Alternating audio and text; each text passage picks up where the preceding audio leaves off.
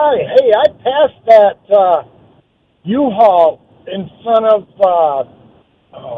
Costa's Airport. I was going toward Corning, and those troopers, they were behind it.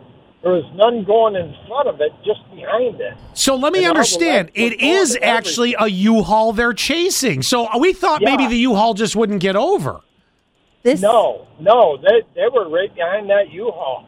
This is going to be one of the slowest chases ever, guys. Yeah, right? Yeah. Oh, wait, there's a mattress moving in the back. Yeah, right. Well, hang on. Now Michelle goes, I'm trying to find it on my scanner app. Well, come on, Michelle. Of course you are. Also, 3028 says, just went by my house on County Route 12 in Savona. It is a U-Haul and 2 cops.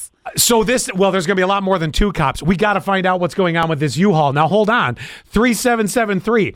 I'm going into work. I will ask the sheriffs what's going on. Thank you. Please report back. Sounds like we have someone official listening. I guess so. Go ahead and read 2927. So, a friend just posted this on Facebook. I just seen a U-Haul traveling west on 86. That is such a Facebook post. Either had precious cargo that's being escorted by 6-day police, or that guy wasn't pulling over for them. Guess I'll never know. We will get to the bottom of it. Oh my gosh! Could you imagine? So now we have to. Now the speculation really goes: is it illegals in Granny's attic? In the U-Haul. Illegals like people or illegals like okay. It wouldn't be the first time we've heard this happen. Normally not here, but we've heard of them transporting. Or is we're not that far from Canada? Is it? Yeah, those Canadian illegals. No, that's what Zach's best friend works for the border. He works at the Vermont Canadian border. All right, Michelle, it's Steuben County. Steuben. I'm sorry. Steuben. The stupidity of someone writing "I seen" on Facebook made me just go stupid. Steuben. Oh, it's Steuben. We'll follow up on this. Yeah, we're going to find out. But the speculation goes, illegals, drugs, what do you think? Okay.